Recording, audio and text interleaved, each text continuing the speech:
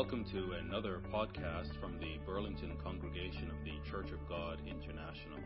You can find out more about CGI Burlington on our website at cgiburlington.org.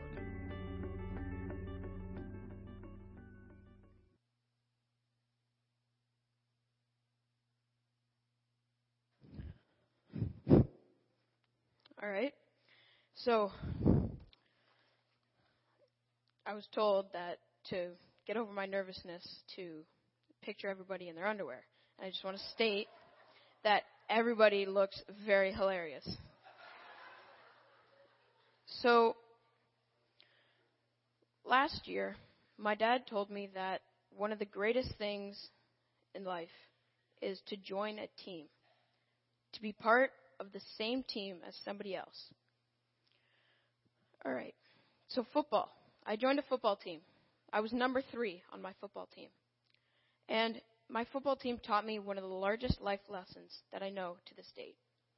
The people behind your back are the people who are on the same team as you. They will never betray you, and they will always have your back.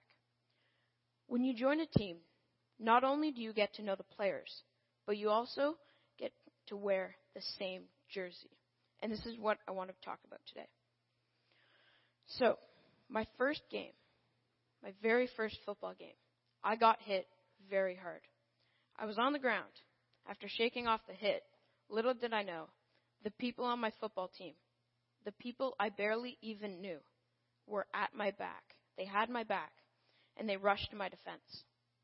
It was a brotherhood that I had never experienced until I realized I had been part of one my entire life. Let me show you what I mean.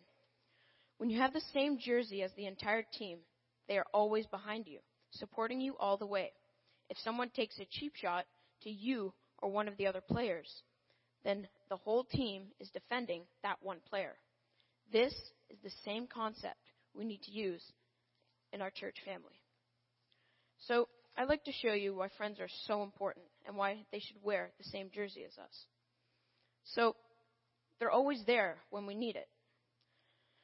Our friends in the faith are completely different than the friends at school because they are there at times of trial and they know what our beliefs are. They know what we go through. They know the same things that we do and will proceed with us through all times. Let's go to Ecclesiastes 4. We'll go to verse 9 to 12.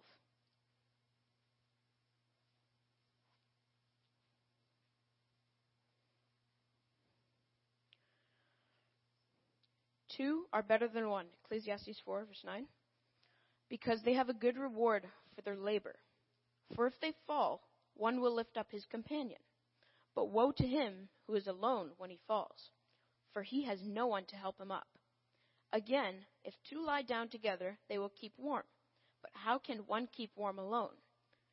Though one may be overpowered by another, 2 can withstand him, and a 3-fold cord is not quickly broken. Throughout these scriptures, there is an emphasis on the values of having a friend. The sharing of bonds and partaking in life's events together is a large relief on stuff such as isolation and loneliness. A friend can offer so much like assistance, comfort, and defense. We should always have a friend to depend on, and also that they can depend on us, because that's what friends are for. But 2 are better than 1, for they can offer much more support than one single friend could ever go through. So it's a covenant between them which solidifies their bonds. A covenant. What do I mean by that? Well, I'll get to that later. The definition of a friend actually means a person whom one knows and with whom one has a bond of mutual affection. So about that covenant part. Turn with me now to 1 Samuel 18, verse 1 to 3.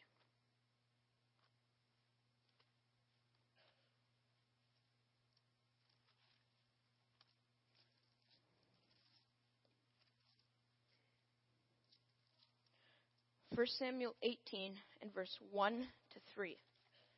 Now when he had finished speaking to Saul, verse 1, the soul of Jonathan was knit to the soul of David, and Jonathan loved him as his own soul. Saul took him that day and would not let him go. Saul took him that day and would not let him go home to his father's house anymore. Then Jonathan and David made a covenant because he loved him as his own soul. And Jonathan took off the robe that was on him and gave it to David with his armor, even to his sword and his bow and his belt. This covenant was a mutual agreement between David and Jonathan that they would care for each other's needs, to attend each other's interests. So there were a large love for each other in between this covenant.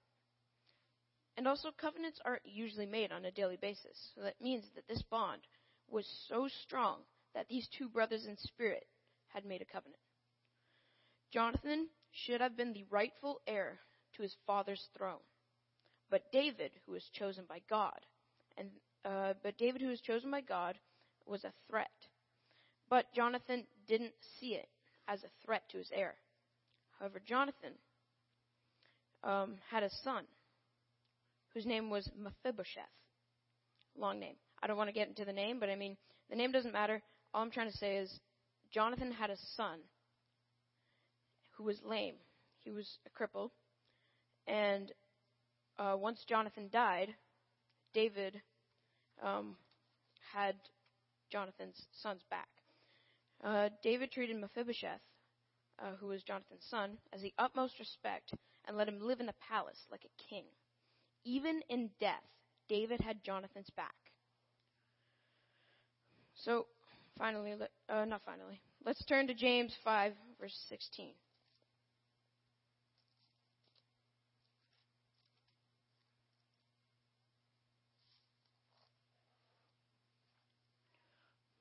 James 5 and verse 16 says, "Confess your trespasses to one another and pray for one another, that you may be healed.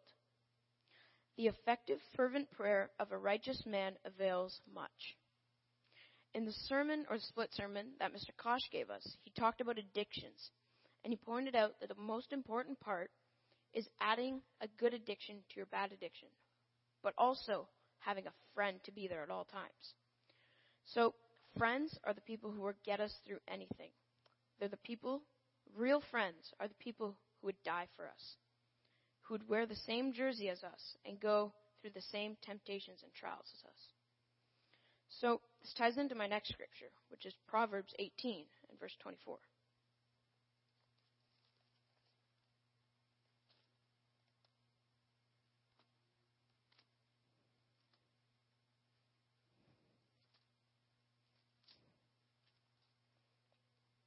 Proverbs 18, verse 24. "A man who has friends must himself be friendly, but there is a friend who sticks closer than a brother." This friend that sticks closer than a brother is the person that wears the same jersey as us. He or she is our accountability partner. In our youth studies that we did in the mornings, we talked about an accountability partner, which is someone we can always rely on. They're our partner in crime, basically. They should always be there for us when we need their help, and the same goes for them. If they need our help, we need to be there as an accountability partner.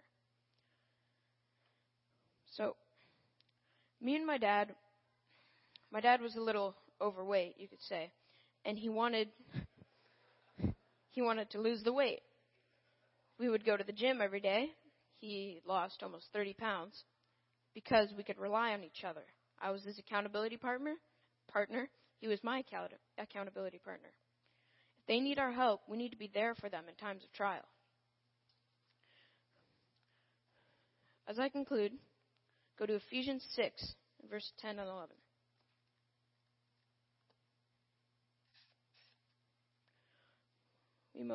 Most of us know the scripture, but we'll go through it again. Ephesians 6, verse 10 and 11.